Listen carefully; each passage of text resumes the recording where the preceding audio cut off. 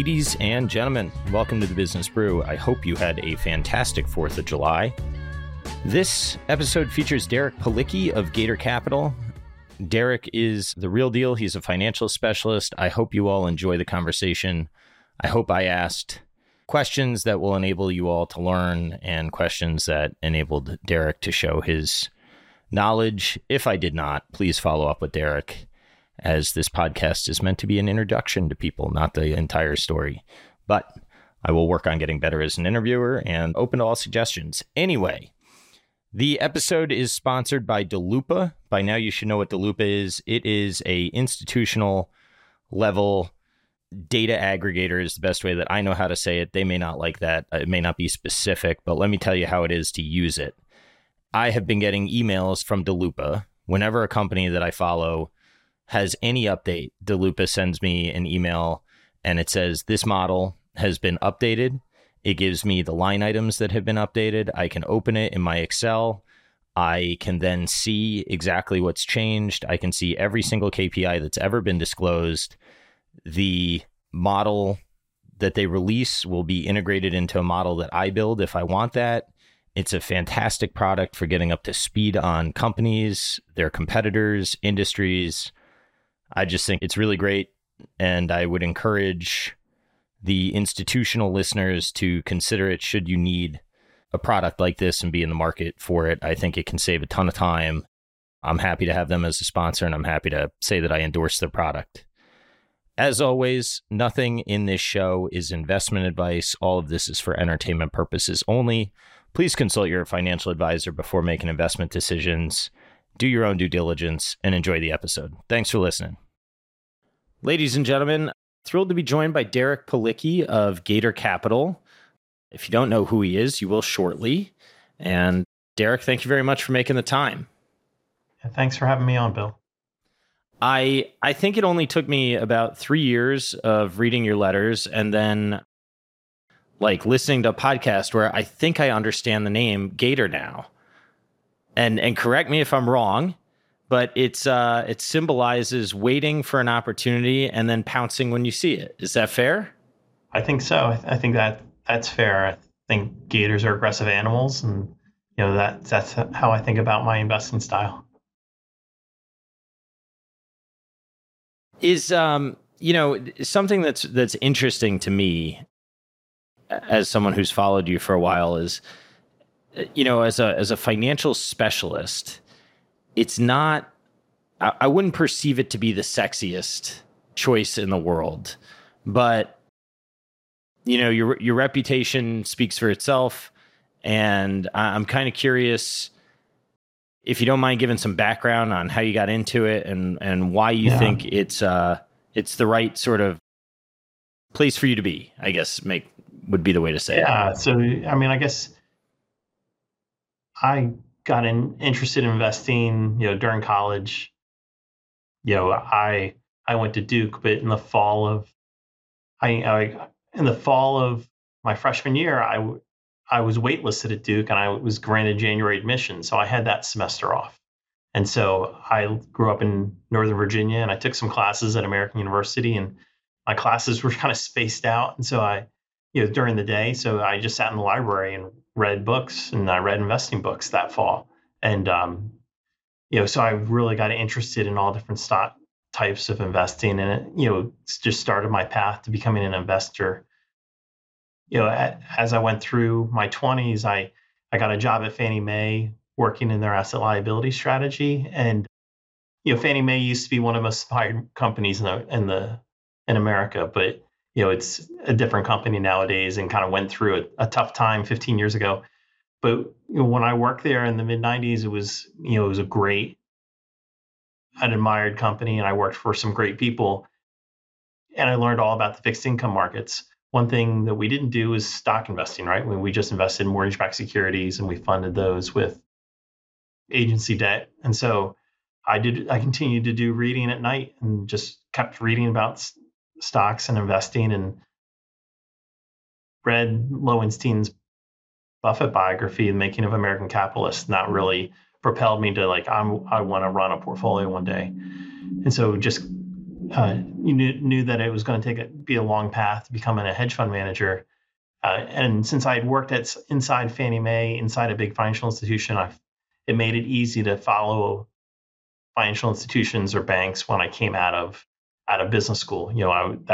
They said, "What sector you want to cover?" And I was like, "Well, I know financials, so that's where I've added the most value." And I was a financials analyst the whole time. I worked on the buy side for other people, and so then when I went to go start my own fund, I wanted to stick with what I knew. I didn't think people would pay me to pick healthcare stocks, right? I mean, I had the specialized knowledge and when I started my fund really in 2008, kind of like today, financials were a distressed area, right? And so there was a lot of opportunity there. You know, I was surprised that they weren't done to going down yet. Like when I started in July 1st, 2008, and financials still had a long way to go down from there. It seemed like they were undervalued when I launched. But there's always just been a lot of opportunity within the sector. I even think to today, like there's a lot of people who were portfolio managers during the financial crisis that have kind of shunned financial stocks. And so I continue to see ongoing opportunity within the sector, just for specialists to pull value out of the sector because there's a lot of companies, a lot of different business models. It takes a lot of specialized knowledge to follow the sector. So yeah, do you want to sort of describe what your definition of a financial is so that people kind of understand the things that you're looking at? Yeah, I mean, classically it's the banks and insurance companies, but I also include in that anything in the financial index, and including real estate investment trusts, because when I started, REITs were part of the financial sector. So I've kept those within the financial sector. From time to time, I'll include companies that have significant financial operations. So like when eBay owned PayPal 12 years ago, I included eBay in my definition of a financial. So GE is a classic example of industrial company, big financial operation. Yeah. Anything that has something like that. But there aren't too many of those these days. Like a lot of those companies have separated financial firms out. I mean, I guess Harley Davidson's still out there. CarMax is still out there. But yeah, something like Caterpillar maybe, but yeah, John Deere has a big financing operation. Yeah. That makes sense. So when I said it wasn't necessarily the sexiest, I think there's so much attention on tech and growth, or I think there still is. But I remember once upon a time I was sitting at a table with Bruce Greenwald, and I told him that my background was in agriculture, and he said that's a fantastic industry, and it's taken me a while to understand why he said that, but I think it's similar to financials in that. There's cycles that you go through, and there's opportunities within the sectors. And as I've kind of watched your writing and read what you've had to write over the years, it's been really interesting to see the opportunities pop up. And I guess, the most prominent and recent example that I can think of, if you don't mind talking about maybe the last 5 years of evolution, but with Silicon Valley Bank and kind of what you saw that made you change your mind, if I can say that in the right way, because I know you admired their franchise for a while, and then at some point you said this might get a little bit dangerous here. So I'd just love to hear you riff on that and how quickly things might be able to turn in financials. Yeah, so I was long Silicon Valley back 2018, 2019. So I mean, I even owned it back when I worked for GSAM back in 2007. So like I followed the company for a long time. I thought they had a very good franchise. They really had a hammerlock of, I think they banked like 60% of all venture funded companies and an equivalent market share amongst venture capital firms. And so you just had this great network effect within the valley of they connected people and got business because of that. And these venture firms left their deposits in the bank for very low interest rates because they got other value from the bank. And I just thought it was a great franchise. And, they also grew, with venture funding, and venture funding was booming. So I thought in the in the late 18-19 timeframe, I thought that the stock was undervalued. It was trading for, around 10 times earnings. They were levered to higher interest rates, and I thought rates would go higher. I thought that people overly discounted the warrant income. And so, I thought it was cheap, and they were growing. Like people were calling for the top of the venture cycle in 18. And I didn't have a strong view on that. It just didn't feel like it was the end right then. So, I owned the stock, got into COVID, and Fed cut rates, and Silicon Valley went down, and there was a lot to do. And so I kind of, it became a source of capital for me in 2020. And, admittedly, I sold it way too early. I mean, it went on a huge run with the venture cycle, right? So I just there were other things to do. There was a lot of distress in banks, and I just didn't think, I thought there was other better uses of the capital.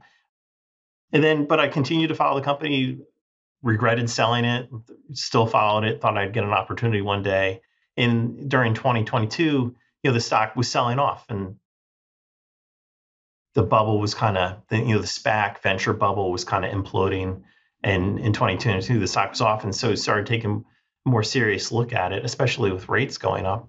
And I was surprised by their securities portfolio. Like they had all this excess cash, and you could see in their financial statements, they had large mark-to-market losses on their securities portfolio. And it quickly did a little bit of digging, and it was clear that they had just bought mortgage-backed securities. And as those prepaid, they continued to reinvest in mortgage-backed securities. So whereas they might have started out with 4% coupon mortgages, they ended up with 1.5% coupon mortgages. And so as the rates started going up, they had these huge losses. And it was frustrating. I didn't own the stock, but it was frustrating because I admired the company and admired the franchise, and that they had just dug themselves this huge hole. And so, like, I guess after the third quarter earnings release last year, I looked at it and I was like, oh, they're insolvent. Like their securities losses are big enough that they're technically insolvent. Like for regulatory capital purposes, regulators ignore the mark-to-market losses on held-to-maturity securities. So, they didn't show a GAAP negative value, but if you did the math, with their $14 billion loss on the held-to-maturity securities, they had a negative $4 billion equity account. And so I actually tweeted that back in November. It's like, is today the market realizes Silicon Valley's insolvent, and the stock didn't move. Like it didn't, just actually rallied. It rallied in January from 200 to 300. I was like, okay, I guess the market's just going to ignore this loss. And I was really frustrated with the management team. And then, everything happened in March, and it just, finally, when they tried to raise capital, and the depositors got scared and pulled money, and of course it imploded. But, I admired the franchise. I'm really sad what happened to the bank. Is there a logical reason that regulators would not count mark to market? I mean, I understand how silly it sounds in retrospect, but maybe other than fighting the last war, what might have they been thinking as to why mark to market shouldn't matter for regulatory capital purposes? I think it goes back to the financial crisis, when there was, if there's a scenario where there's a lack of liquidity in the market, like when all the subprime mortgages, mortgage-backed securities went down in value, and people were saying, hey, the prices of these securities are way below what the ultimate cash flows are going to be, so we should ignore the market price because the cash flows are going to be higher. I think that's where it came from. And that was because of lack of liquidity, right? I mean, just no institutions had enough liquidity to pay fair value for those securities. And that turned out to be the case. Like anybody who bought subprime mortgage securities post, October of 2008 realized a lot more cash flow than they actually paid for price. And so I think what ignoring mark to market does is it allows banks to take more risks than they really should. So like Silicon Valley had a deposit base where it was all on-demand checking accounts. And so people could pull their money out. As we saw, 40 billion the first day and 100 billion was lined up for the second day of withdrawals. they shouldn't have been in 30-year mortgage-backed securities. They should have been in short-term treasuries.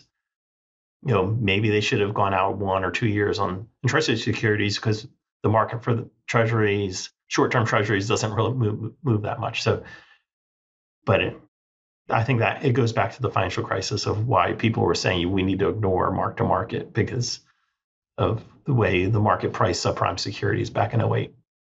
Yeah, something that I've sort of realized through watching this is there's an assumption on the duration of your deposits, right? So it seems to me that some management teams will potentially try to barbell the approach, and that's nice on a computer model until the depositors start to flee, and then it becomes a real problem if they do.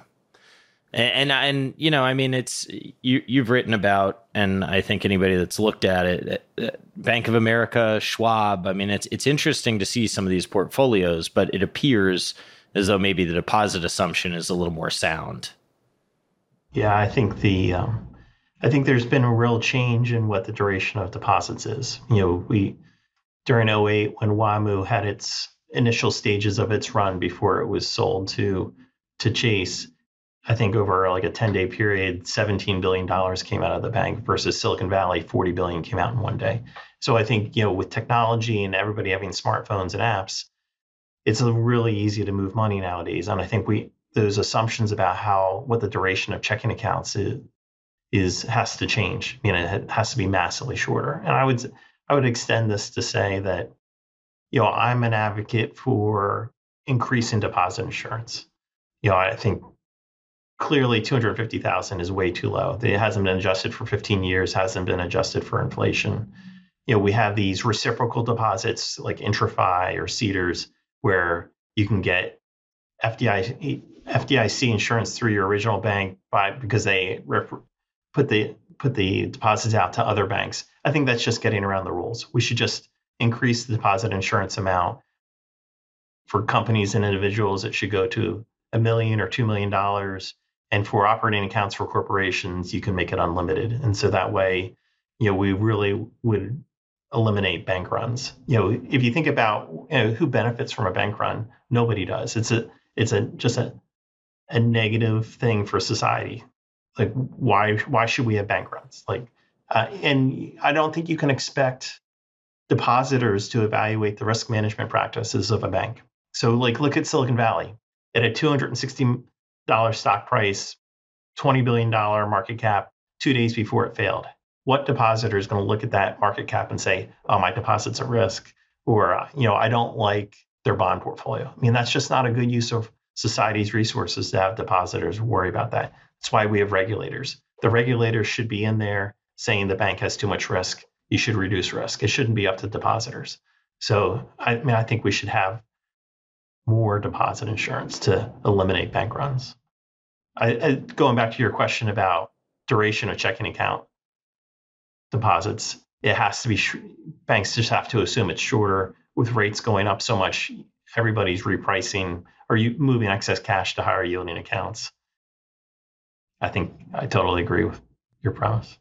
Do you, the one argument that I've heard against moving deposit insurance to something unlimited is does that take away from some of the smaller banks? Said differently, do some of the smaller banks benefit from the incentive to spread deposits out to different banks? And is that a good or a bad thing, or sort of how do you think about that? Yeah, I actually think deposit insurance would benefit small banks because then you can leave your money, bigger depositors wouldn't be worried about a small bank. They'd say, okay, the FDIC and the regulators are looking at the small bank. I'm totally protected. If I leave $2 million here, I don't need to have an account at a big bank. So I actually think it would help small banks to have unlimited deposit insurance or much higher limits. Yeah, I think the flight to the large banks would probably support your hypothesis, right? Because it seems as though that deposits just went to the SIFIs. Once the run happened, it seemed like everybody was looking for the big banks to put their money in. Right. I think the argument against higher deposit insurance is risk-loving banks or risk-loving management teams would raise deposits and invest in very risky projects. So like during the financial crisis, there was a bank in Chicago called Chorus that was the number one funder of condo developments, and they had a huge portfolio of condo developments both in Chicago and Miami. And so if they had unlimited deposit insurance, would they be able to fund just more and more condo developments? And my argument there is, well, it's up to the regulators to limit the amount of money they have in any one asset class or to evaluate the risk management practices. So like unlimited deposit insurance could allow a bank to grow too fast. But I would say the regulators should be there to stop that. So speaking about the regional bank or commercial real estate and condos generally, I can't help but have a conversation about banks and financials without asking you about what's going on with specifically office, but how big of a deal do you think this upcoming refi wave is going to be? And how are you taking a step back and thinking about things from sort of first principles? Yeah, I think it's a big issue. I mean, rates have moved a long way, so I think there's and we also have the banks less willing to refi people out of other people's loans, right? I mean, they'll extend existing loans in their own portfolio, but they're not going to take other people's loans off their books. So I think it's going to be a difficult wave we're going to go through here, especially with leases burning off and occupancy going down, vacancy going up.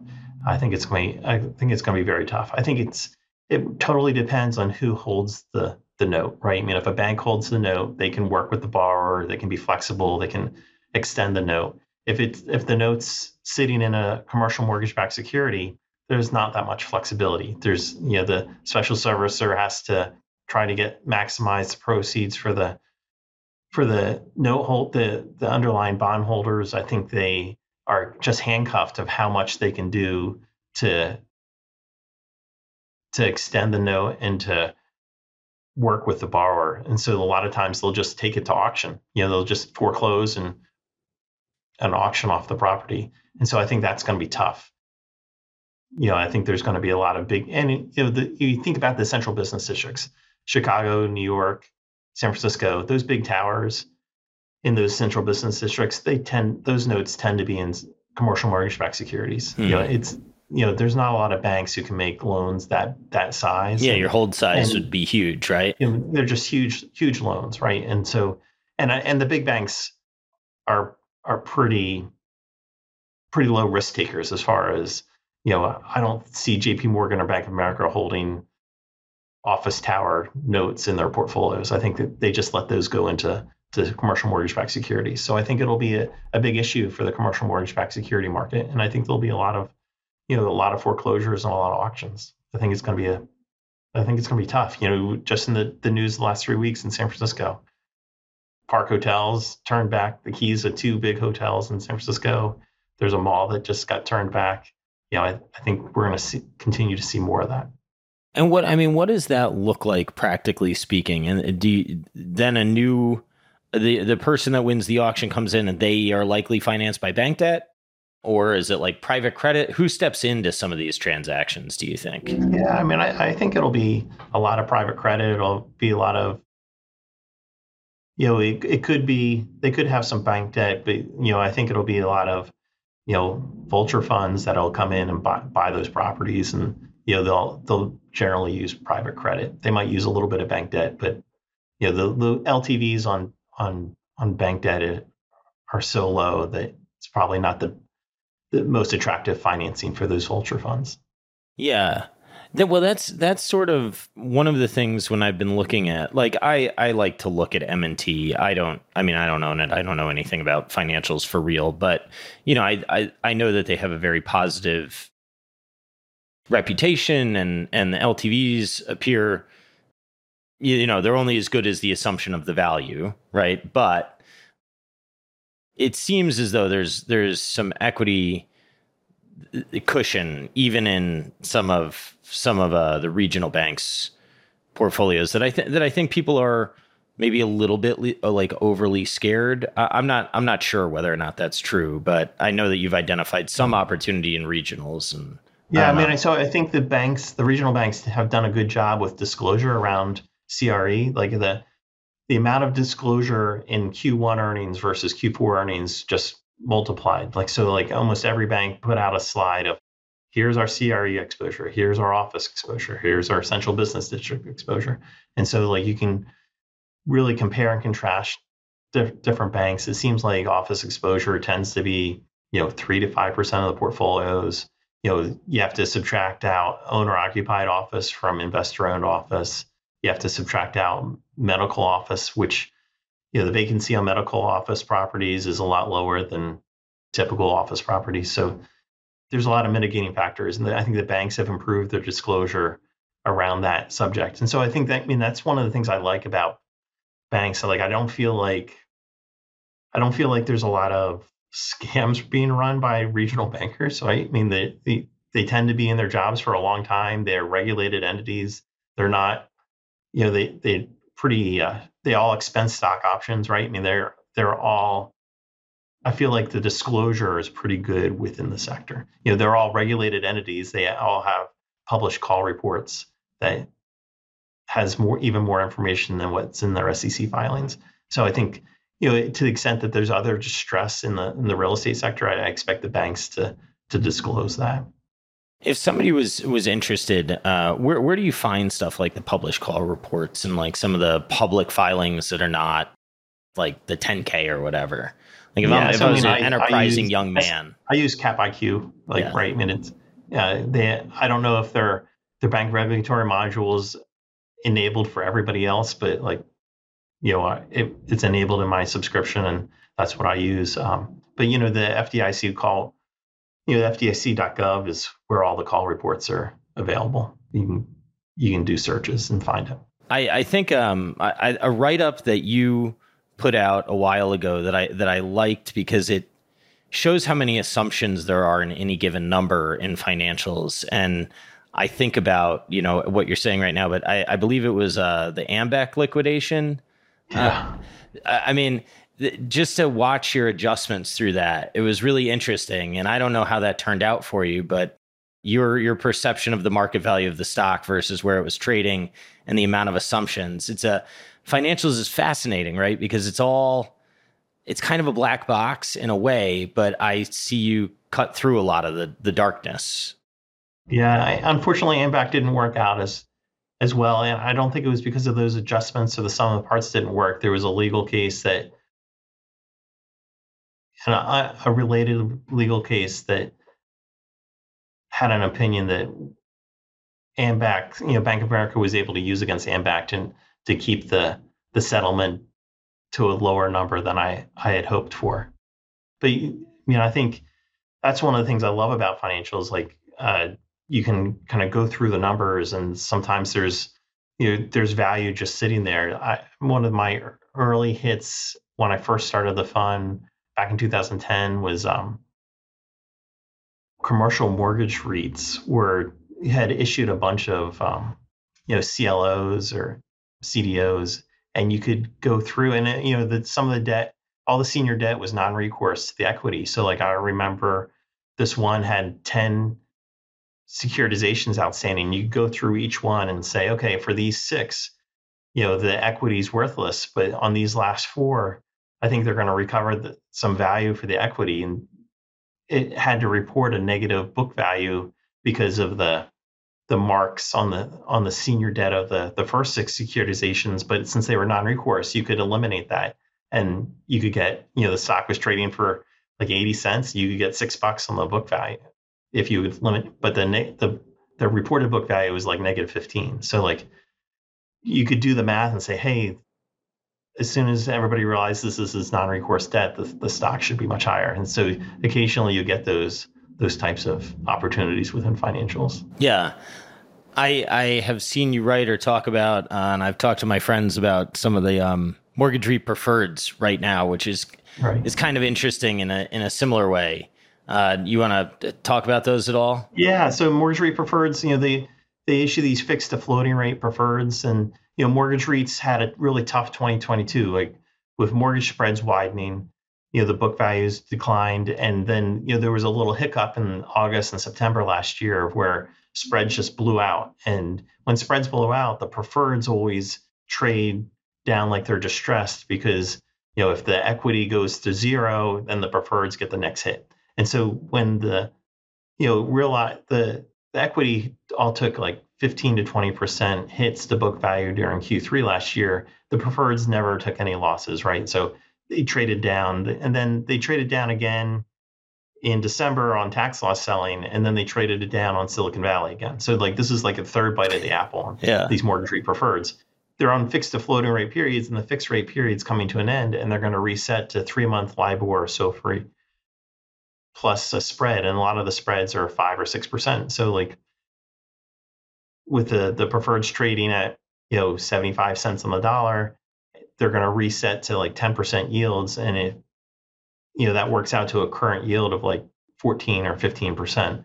And so I think as they reset to the floating rate periods in a year or 2 years from now, they'll trade closer to par. And so like you can get, there's a couple that you could get 75% return or 45% returns over the next year as they trade closer to par during the reset period. So why would they not trade at par? I think it's just a small market. They're small issues. I think mortgage REITs are kind of, they're not squirrely companies, but they're not operating companies. It's just a few guys on a Bloomberg, right? Yeah. And so it's kind of like, it's just like an investment fund. It's not like a bank. They trade well outside where bank preferreds trade, even with the distress in banks. And so I think that's pretty interesting because mortgage REITs aren't really distressed right now. They're earning money. Yes, spreads are wide, but it's not like people are worried about liquidity in the repo market right now. So I think it's an interesting opportunity. Yeah, it seems to me like the consumer's in good shape. The duration is extended, right? Because rates have already gone up. So Yep. I don't know. A lot of the risk that you take when rates are lower, I think, is sort of de-risked. Now, of course, it can always go higher, but it's an interesting concept, especially when it's trading at a discount to where it should go when the security starts to flip to a floating rate. Right. I would even say that with mortgage to debt spreads this wide, there's only really one way they could go is tighter, and so that would be good for the equity. So like, I don't think the next news on mortgage REITs is going to be necessarily negative. I think it could be positive with tighter spreads as we get into a better liquidity environment. How much of your job is focusing on stuff like the strength of the consumer and sort of macro forces versus I guess what I'm saying is the bottom up and the macro seem to be kind of connected when you're talking about financials. Is that fair? Yeah. Yeah. But, the macro doesn't change for me often, right? I mean, so like consumer credit goes on long trends where it's not like it's going to turn on a dime of like, if the Fed raises 25 bips, my view of the consumer's changed, right? My view of the consumer has been pretty steady for the past 10 years, right? I mean, I've long thought that we're going to have a long economic expansion. We've had a couple of hiccups, right? I mean, we had the hiccup around COVID, which was unexpected. But, absent that, since the financial crisis, we really haven't had a recession, right? So I think it's going to be a while before we have a recession. I think credit quality is pretty good. I've been worried about a recession more in the last 3 months than I have in the last 15 years because I worry that bank lending getting shut off could cause a recession. When you think about recessions, 90, 91 and 08, 09 were pretty deep recessions. And those times banks cut off lending. In 01, 02, it was a pretty mild recession. It was more capital markets, CLEC debt, telecom debt implosion that caused the recession, not so much bank lending stopping. So to the extent that banks stop lending because of liquidity right now, I'm more worried about a recession now than I have been. It doesn't seem like the stock market's gone straight up, right? I mean, so like the market's not worried about a recession, and it seems like there's enough banks still lending that, the big banks can still lend. that it doesn't seem like we're having a credit crunch right now. Although I'm wary about that because I hear a lot of banks slowing down their lending and they need to raise capital or not, or just allow their capital ratios grow. So they're just going to stop lending. So, but I agree with you that macro and bottom up financials analysis is very similar in my sector. And when you talk about the liquidity, your concern about lending due to liquidity, is that because of these held to maturity or the mark to market losses, creating a scenario where they need to build capital buffers for the short term in case there's another run on deposits or something like that? Yeah. So, I mean, I think bank runs scare bankers, right? Yeah. And so there's not, that's death for a banker. And so I think the banking industry, everybody's like, I need more liquidity. I need to retain capital. So I think a lot of banks have slowed down lending. Like they're not doing anything on the edges. Everything like, I'll take care of my core customer, but that's about it. Like I'm not going to do anything to try to really grow aggressively here. Yeah. So I think that's the slowdown, that it's self-preservation amongst bankers. One of the things that I was shocked by, and perhaps I shouldn't have been, but I was, because I've had people on this podcast that I've talked about how good First Republic's franchise was. And, qualitatively, I'd talk to customers and they'd say how much they love them. But that first weekend, I was eating lunch at my grandma's community, and there were two gentlemen next to me, and they were looking at their accounts, and they said, "Why do we have this many deposits sitting there earning nothing and incurring risk when we could be moving it to risk-free treasuries, earning a lot more?"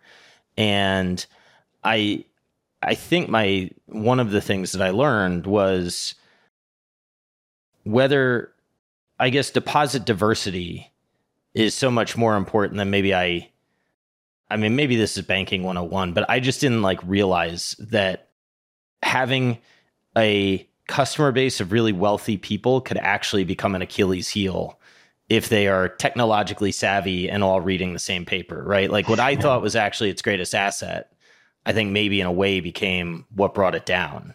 And that was an interesting learning. Yeah, I mean, I think it's also the overlap of customer bases between Silicon Valley and First Republic. I mean, they're both were headquartered in the Bay Area. I think they banked the same people to the extent that people got scared because of Silicon Valley, and they also had big accounts at First Republic. It's the same people, right? And so I think you bring up an important point about diversity of customer bases, because when I met with a few banks in May, and these were banks in the middle of the country, right? I mean, they're Illinois, Louisiana, Tennessee, and they were talking to their customers after Silicon Valley, and their customers were kind of like, "Why are you calling me?" Like that. And as the news came out, the customers eventually were like, "Oh, I'm glad you did call me, because since I got scared, but you had already called me and I felt better." But there's a lot of Middle America. This was not a Middle America event, right? I mean, this was a Bay Area venture community event. This is not. But certainly there's large depositors in every community that got scared about their bank for a minute, and they don't seem to have left their bank. They seem to have asked their bank for higher rates, or asked, "Can we do something to increase my deposit insurance?" But for the most part, depositors have not left their banks. Yeah. Well, it turns out Middle America is not sitting on Twitter getting, people scaring them, which is something that I took issue with while it was going on, but that's neither here nor there. To what extent do you think of the increase, because you mentioned, the banks may have to pay depositors more now. How much do you think of that as credit tightening? Because I would think that if they're going to pay depositors more, they're going to have to ask for a higher rate on their loan, right? Otherwise, their NIM goes away. So that almost by definition decreases the amount of credit that they can extend, I would think. I mean, it's also going to limit the amount of demand that the borrowers have for, if they have to, instead of paying 6.5%, they have to pay 8.5%. They're not going to, there's a lot of projects that don't pencil at 8.5%. So I think that there's also, it's both sides. the bankers don't want to lend and the borrowers don't want to borrow at the higher rates. And so, I mean, I think the banks are going to have a tough quarter this quarter on deposit costs. I think we saw some of it in Q1, but it was really just a 1 month effect of Silicon Valley happened in March. You get 3 months in this quarter of deposit pressures. I think it's going to be a tough quarter for profitability for the banks. Just deposit costs are higher. I think the whole having the media say bank crisis, bank crisis, bank crisis, and talk about rates. I mean, rates have moved a ton, right? 5% on T-bills. People are asking for higher rates. And so I think that it's going to be a tough quarter. I think we're going to get to either Q2 or Q3 is going to be the bottom. It's going to get better from there, but it's this quarter is going to be ugly. I guess the one thing that was interesting, I guess Morgan Stanley had a conference a couple of weeks ago, and a lot of banks gave negative outlooks for NIM in Q2, and not all the stocks went down. So like when stocks stop going down on bad news, is that a bottom? Banks have had a nice little rally since mid-May. Are they a little ahead of themselves, or is that just correcting overshooting? It's not really clear to me yet, but I think it's interesting on some of those negative mid-quarter updates. The stocks didn't necessarily go down. Yeah, that is interesting. When you're building a long-short portfolio, and you have a bank, and it may not be as black and white as the question that I asked, so I apologize if there's not enough nuance, but say you like one bank, do you try to pick a bank to short against it, or will you say banks generally are relatively undervalued relative to asset managers or something like that? Like, how do you think about constructing a long-short portfolio when you're constrained to a sector? Yeah, I don't pair off subsectors within the portfolio. I'm short plenty of banks. I think this opportunity right now is interesting because there's great banks that have gone down, like banks are down 30% year to date, right? So there's great banks that have gone down that don't have interest rate problems. They might have some pressure on the deposit side, but it's not life altering. And so I think that's the opportunity alongside these high quality banks. But on the short side, there's a lot of banks that are still shorts. There's still a lot of banks that have fixed rate loans, that have big securities portfolios that are undercapitalized. And so like I'm not sitting here thinking regional banks are the opportunity. I'm not going to short any regional banks. I'm still shorting plenty of regional banks that have mismanaged interest rate risk, and the stock should be lower. And so that's what's so unique about this opportunity is there's opportunities on both sides, long and short. Yeah. Yeah, I think it's interesting, and it's interesting to think about. I've talked to somebody who said when he was actually a financial specialist, and he said, a couple PMs wanted him to like go short NASDAQ because they kind of wanted to do like a value play, and he's like, I don't want to do inter-sector shorts and longs. Like if I'm a financials guy, I want to be. So I was curious how you think about like pairing up your longs and your shorts. I try. I guess one thing that you can. I get caught in from time to time is like I short a lot of companies that are that trade at high multiples that I think that are just average businesses or that are okay businesses, and so you can get caught up into high quality risk factor. If you think about it, risk factors, quality is a factor and value is a factor, and sometimes you can get caught up of you have too much of one factor versus another, and you might have the same trade on implicitly on both sides of the book. So like, I don't want to be long all value and short all quality. I want to make sure that I'm matched better than that. Yeah, because being long mostly value would imply that the value quality gap is too wide, right? So then if you were shorting quality, you would be doubling down on sort of the same bet, right? Correct. Yeah. And sometimes that works. Like from mid-May to mid-June, long value, short quality worked within financials. Like if you look at the insurance brokers or Visa, MasterCard, or S&P and Moody's, they all lag the regional banks for 4 weeks. Now, does that continue? Probably not. Those are great companies, right? Yeah. But there can be episodes where it happens. Yeah. Do you mind talking about Genworth? Because I think it is a really great example of how long it actually Genworth is why I thought of you as the gator that waits. So I'd be curious if you talk a little bit about how long you followed it before you saw the opportunity. Yeah. So, I own Genworth from 2012 to 2014, and then it kind of went off into the wilderness and was trying to get acquired by a Chinese insurance company. And I just kind of followed the company. It bounced between $3 and $4 for, from 14 to 2020. And then I was listening to an earnings call, and they were talking about buying back stock. The deal had fallen through finally, and they had IPO'd Enact, their mortgage insurance subsidiary. So I started listening to the calls more closely, and just doing the sum of the parts. I mean, Genworth, the holding company, was trading at a discount to its publicly traded subsidiary Enact, and so I waited 8 years to buy the stock back.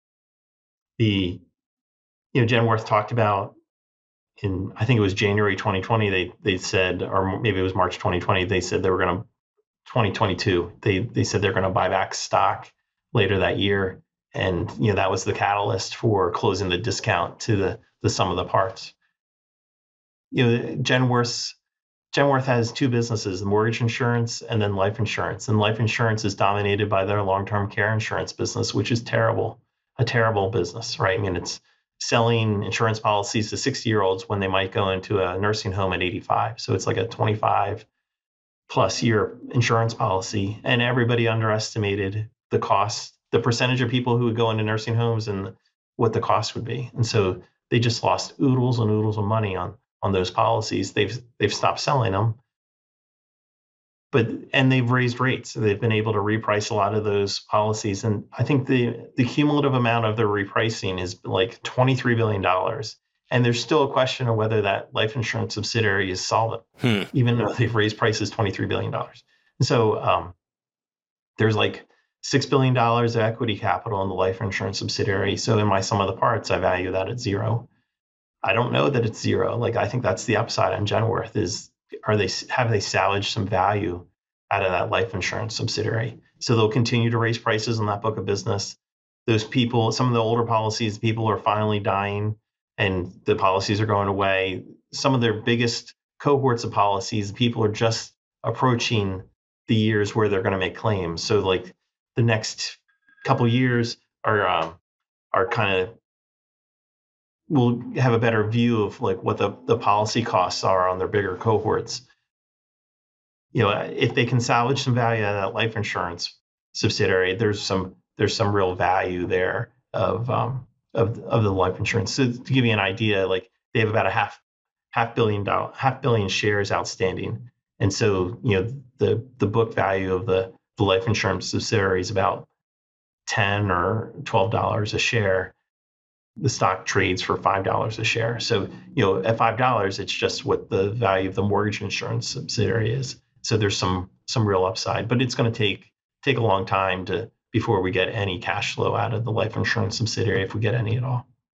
Is life insurance generally, I mean, I know that I got sold term, I was pitched on whole or whatever, but is it possible that life insurance has repriced enough, or that the market will reprice enough? I mean, first of all, is it still marketed? And second of all, my question is it possible that it's like actually going to be a good business at some point, but it's been so bad for so long that no one wants to touch it?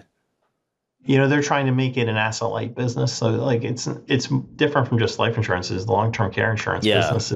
It's I don't think the way they used to write the policies is a good business at all. It's a terrible business. So they're trying to reuse they have a claims infrastructure that could potentially be valuable. So if they can make long-term care insurance business priced like health insurance, and where it gets repriced every year, it could potentially be a decent business. Like United Healthcare has been one of the best stocks in our lifetimes, right? And so if they can get that same model, it could be pretty interesting. But I don't know. We'll see if the regulators will go for that.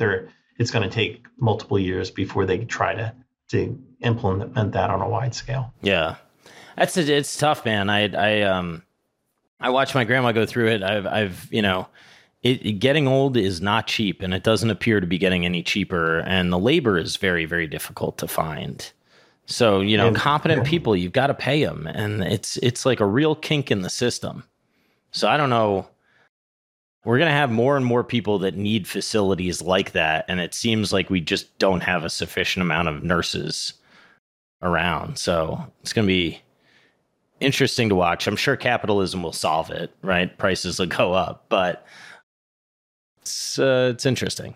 It's tough. I mean, I think immigration is a real issue in the country. Number of new residents coming to the country that would normally help out in industries like that is making it harder. Yeah, it's not a particularly glamorous job, right? To help people die. It's a hard job. Yeah, and emotionally taxing too.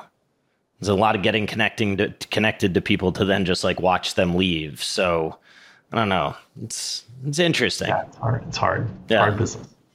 Huh. One idea that I heard you talk about that really it really like reframed the way that I think when I heard you talk about it was the Puerto Rican banks, and when you talked about them versus like Hawaii and the regional sort of oligopolies. And I thought it was so interesting because so much of what I read about Puerto Rico is not positive. That I'm curious how you've seen opportunity in what seems to be a lot of like negative headlines, for lack of a better term. So Puerto Rico is an interesting place. I mean, it's a U.S. territory. It's not a state, but the banks there are regulated by the FDIC, so they're effectively U.S. banks, right? And all of them have operations in the mainland. And it's been, the island's just been in this 15-year recession, right? And since the tax laws changed where the pharmaceutical companies didn't get tax breaks for manufacturing the island's just been in recession. And so, populations left, they've gone to Florida and New York. And I think there's a lot of Puerto Ricans who live on the mainland who would love to go back home if they could work, right? They're here because they need jobs, and they prefer to be on the island. And so I think there's this opportunity for Puerto Rico to really turn around if jobs went back to the island. And so like we've gotten a little bit of a start on that. Like the reconstruction from the hurricanes is lit a little spark in the construction industry there. There's potential for reshoring healthcare facilities. So there's like 25 manufacturing facilities on the island. To the extent that we reshore pharmaceutical and medical devices from China back to the U.S., kind of like Puerto Rico and Indiana are the two big territories or states that will benefit from that. So, so that's another potential spark to Puerto Rico. And then, there's a lot of, the government being too indebted and going through this bankruptcy is limited growth.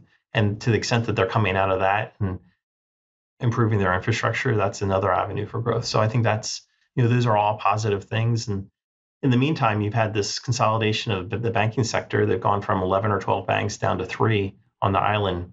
And just that, like you mentioned, the oligopoly is just creating this pricing umbrella that makes banking much more profitable. Banking was unprofitable or marginally profitable for a long time in Puerto Rico. There's just too much competition, and now there's a lack of competition, or just the banks just don't need to fight with each other to the extent that there's only 3 of them. Yeah, it reminds me a little bit of Buffett's airline bet in a different way, which it maybe arguably didn't work, but I think it's a little too early to see whether or not his bet worked. But like that consolidation to an oligopoly structure in a local market, I thought was very insightful. So thank you for sharing that. Thank you. So hopefully it works out like Buffett's railroad bet. That's right. His airline bet, right? Yeah, that's right. Yeah, indeed.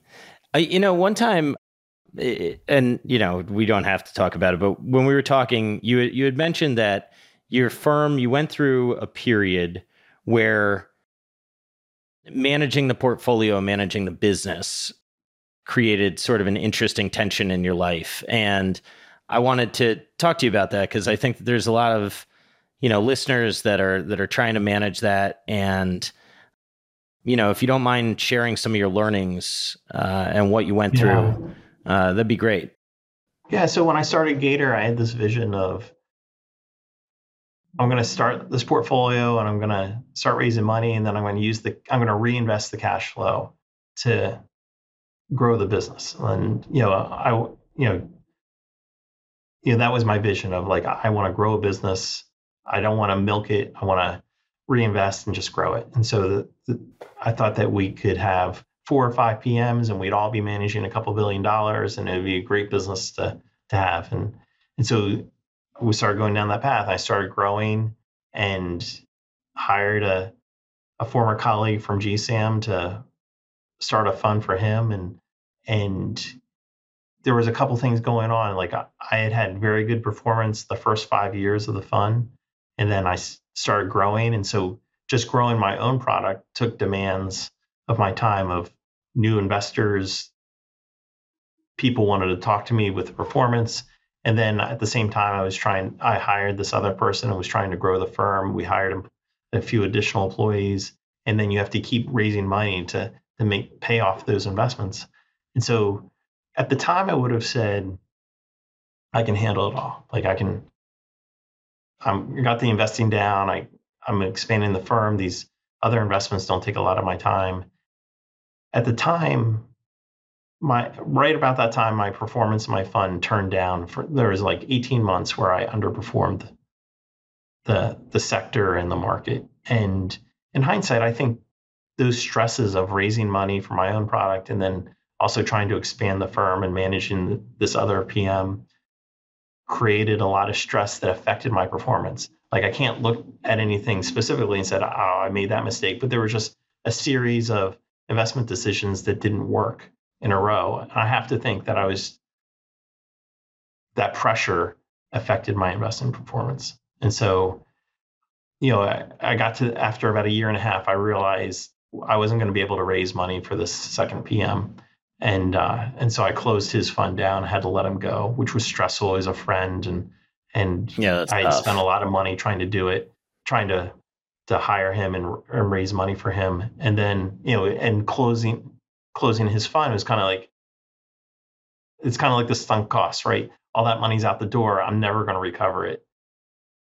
I think I spent about $800,000. And so I look back at it, and like I live in Tampa, and the beach is about 45 minutes away. And I don't own a beach condo because I tried to start this other fund. And so I think about it in those terms of like, oh, I tried to open this fund for my buddy instead of buying a beach condo. And, buying the beach condo wouldn't have aligned with my values at the time. Like I was very much I want to reinvest the cash flow into the firm. And so that's what I wanted to do. And it didn't work. And so since then, I've narrowed the scope, my vision of Gator. It's just my fund. It's financials only. We're not going to be anything else. We're not going to have other products. I'm just going to be focused on putting up the best numbers I can for my fund.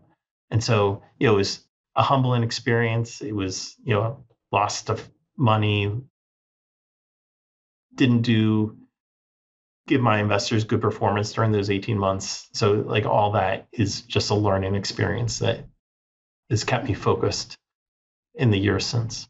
Well, I appreciate how honest you were. I went back and looked, and I would argue that your investors are still probably okay. But it's tough, right? There's demands.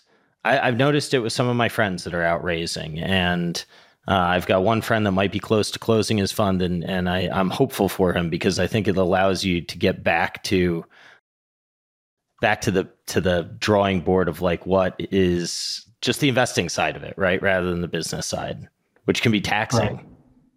Right. I mean, the investing side's what we all love, and that's what produces the value. So you need to stay focused on that because the whole thing unwinds if the investment side doesn't work. Yeah. So I do have to ask, what is going on with the mutual fund that you run? Like, what was the purpose of taking that over? Yeah. So, I had started a mutual fund in 2013 as part of the business expansion. And so when we got to 2017, I got this opportunity to take over this other mutual fund. And, so it's the Caldwell and Orkin fund. It's the oldest long short mutual fund. So it was started in 1992, and Michael Orkin ran it. and Michael was going to retire, and so I won the bake-off. The board just selected me to take over the fund, and kind of the idea was I already had a mutual fund. I have the hedge fund long short investing. I was the best positioned to run a long short mutual fund, and I thought it could add to my firm, because I talk to advisors who want to put their clients into the hedge fund, but then they'll have some clients that don't qualify for the hedge fund, right? I mean, not everybody has 2 million liquid to go in the hedge fund. So, or kids accounts or whatever. So the mutual fund serves a purpose of an advisor can keep their clients in the same type of investment. Like the qualified investors can go into the hedge fund, and then the smaller clients can go in the mutual fund. And so that's the idea behind the mutual fund. The overlap between the portfolios is significant. It's not exactly identical. The hedge fund uses a little bit of leverage, and the hedge fund invests because the hedge fund only has monthly liquidity. It can invest in some smaller cap companies. So those are the two big differences between the two products. But the mutual funds out there, and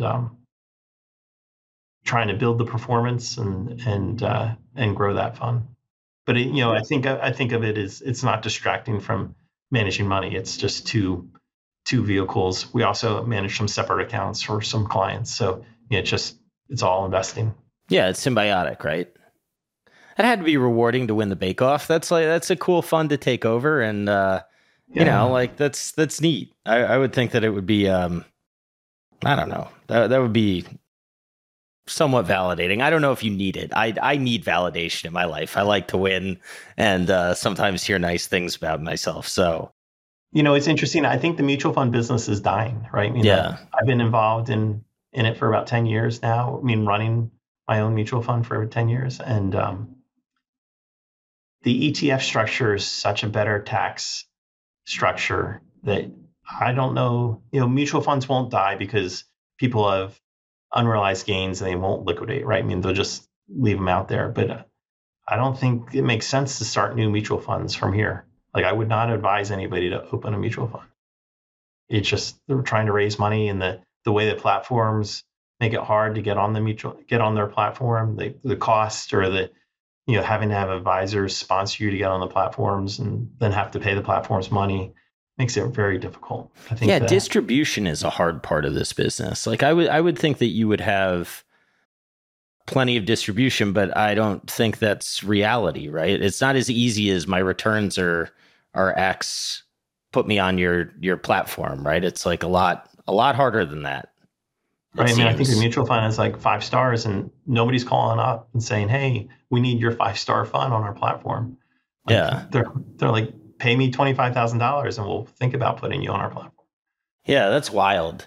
I was going through. I've gotten an annuity, which is the bane of my existence. But it's a nice thing you inherit something. It's not the end of the world. But I was looking through, and it's like the same managers are all of the options. And I just got to thinking to myself, I wonder what these guys are all paying to be the choice. Like, well, it doesn't take a whole lot of digging to see the backroom dealing or whatever that goes on with like being carried. It's crazy. It is crazy. But the nice thing is, I think with platforms like this, or, podcasts, or education is widespread. I think people are starting to wake up to some of it, right? It'll never go away, and you've got to have business to business relationships. But I don't know, some of the paying for placement rubs me the wrong way in the financial industry, right? It should be more pure than that. On, right? I mean, like, it's not the I guess the brokers get away because they're not technically fiduciaries, but it's serving their own interests rather than their clients' interests. Yeah. And it's upsetting because, I talk about her sometimes. I'm not trying to throw her under the bus, but like my mom, right? She's like, "Oh, well, this is carried by this person. They must be good." And it's like, no, that's not at all what's going on. And also look at the fees that they're charging. And these, it's like, but there's a, what is it? It's almost like an authority bias when somebody recommends somebody else. It's like, well, they came vetted through this person, so they must know what they're talking about. It's like, no, it's just a lot of it's a grift, Ma. I don't know what to tell you. So, but I think you use your mom as an example. I think I'm hopeful that the younger generation sees through that more. Like I think there's a little more cynicism or more like tell me for real why this is happening. Like, so I'm hopeful that younger generations just kind of see through that. Yeah, I am somewhat too. The only thing that I am not particularly optimistic on is like it requires reading the documents. And I don't know that people love to read the docs, but I don't know. Maybe ChatGPT and Bard can read the docs for people and tell people what's really going on. Yes. That may be like a really good thing to come out of AI. Who knows? One question I got it from a buddy that I wanted to ask you. What is your view, or how should I think about, in your opinion, some of these rent-a-bank type structures? And kind of where does finance, is this a new phenomenon? Is this kind of an old phenomenon happening again? Like what's going on with that? Yeah. So like rent-a-bank mean like banking as a service, like people like these fintechs using banks. Right, like Chime has a bank that it uses in another state, and I'm not trying to pick on them. It's just a structure that I see a lot of places. Well, I mean, I think a lot of banks have gotten into that, thinking that, with 0% interest rates, they're like, oh, look at all these deposits we're going to pick up, and I talked to a bank that's last week. I talked to a bank that's heavily into the banking as a service, and I think they have 12 programs, 3 are onboarded, and they're constantly talking to new fintechs and they're like, the cost of these deposits is super high. Like it's like, because the fintechs have these contracts and they're renegotiating the banks against each other, that it's going to turn out that this banking as a service, all these banks that are getting into it are going to not be happy with the cost of the deposits. So I think there's a lot of growth, or there's a lot of interest amongst banks to rent out their balance sheets, but the rates they're going to have to pay for these deposits is not going to be interesting. So, so I don't know if like that makes banks less interested in them, but I think the winners there will either be the consumers or the fintechs will capture that surplus, and the banks will not be winners. Yeah, because it's got to result in spread compression, right? Or I guess if you don't want your spread to compress, you take more credit risk or duration risk. Something, right. You got to get paid for something, right? Right. Yes. Yeah. I think it's interesting. I think that, it's because the fintechs will own the customer relationship, so they get the value, right? The banks. Yeah. It's a wholesale relationship for the banks, so they're not customer facing. They're not going to get the value. I mean, I think that's if you go. You know how we have Apple Pay now, and all the banks let you put your credit card on Apple Pay, and then you can use your phone to. I think that was bad on the bank's part, like to just allow to sign up and say, "Hey, we want to be on Apple Pay. Put your credit card on Apple Pay," because I think it takes a lot of the allows Apple to have the customer facing relationship with the customer. And so I think Apple is going to extract a lot of value away from the credit card banks on that relationship. So I think the banks kind of they haven't given away the store, but I think they gave up too much in that scenario. And I think the same thing with these fintech banking as service things. The fintechs are going to capture the value. Well, there is no greater fox to let into the henhouse than Apple. And I hear what you're saying, right? People say, oh, Apple Pay is so easy, right? They don't say like paying with Bank of America via Apple is very easy. Like no one is thinking of it in that way. They're just thinking, oh, Apple Pay is the best. Yes. So then if Apple gets a certain transaction volume, then they go to Bank of America and say, well, everybody's using my format, right? So I don't care that it's your customer. It's really my customer. Right. And so Apple's going to go to the banks and say, we want a bigger cut of the interchange fee. Yeah. And the banks live on the interchange fee. So, I mean, there is a limit to that because the consumers get a lot of the interchange fee in the form of rewards or airline miles or whatever. So, but, it makes interchange fees a lot less profitable for the banks to have Apple involved. Yeah, and those are pretty high margin fees, right? I mean, that's not like the kind of fees that you want going away, I wouldn't think. Correct. Huh. Yes. Interesting. Well, I don't know. What do you think, just generally, alt managers had such a good run? What do you think that higher rates and the ability for people to find yield does to some of the, I guess, private equity and alt managers, if anything? The answer may be nothing, but just curious for your thoughts on that. Yeah. So, I mean, that's interesting question. I think alts have this mind share amongst institutional investor where they're like, we can provide returns for you that are higher and with no mark to market. So there's no volatility, higher returns with less volatility. And we know that there's actually a more volatile asset. It's just not mark to market, right? And but I think there's some consternation amongst institutional investors right now of that they're overexposed to alts, like they're not liquid. They gave venture VCs too much money. The returns on the 2020, 2021 vintage VCs are going to be severely negative. I think the institutional investors are going to eat that.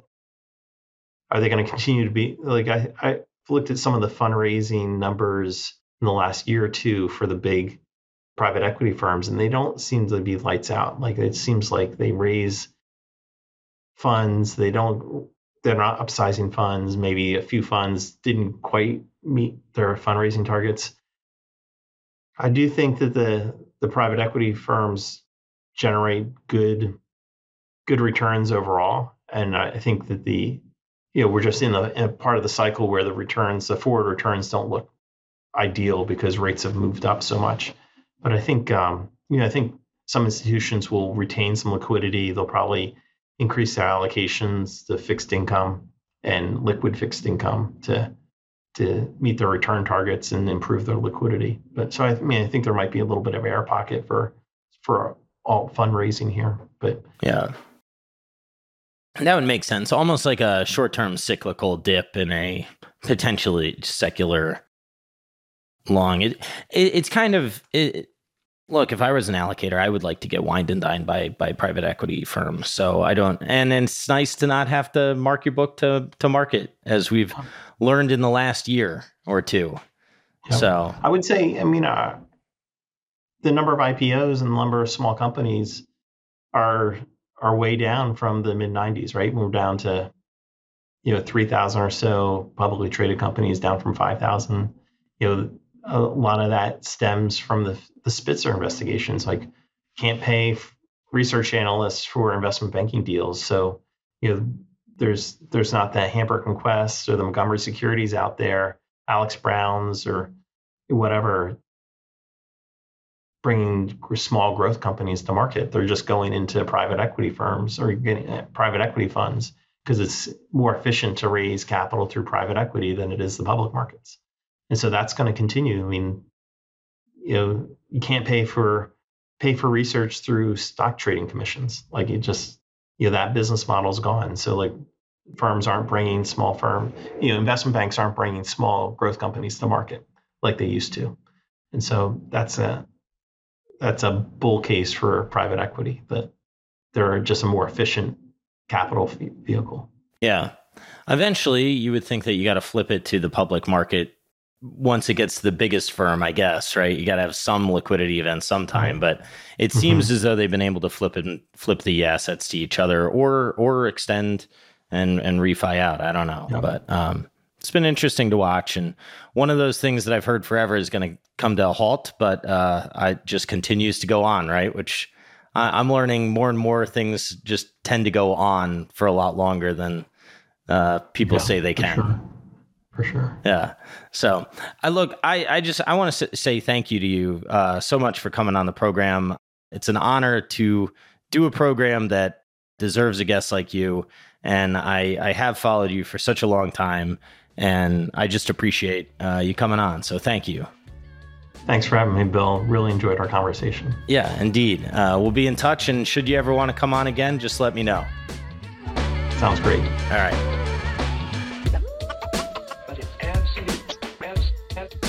absolutely. That's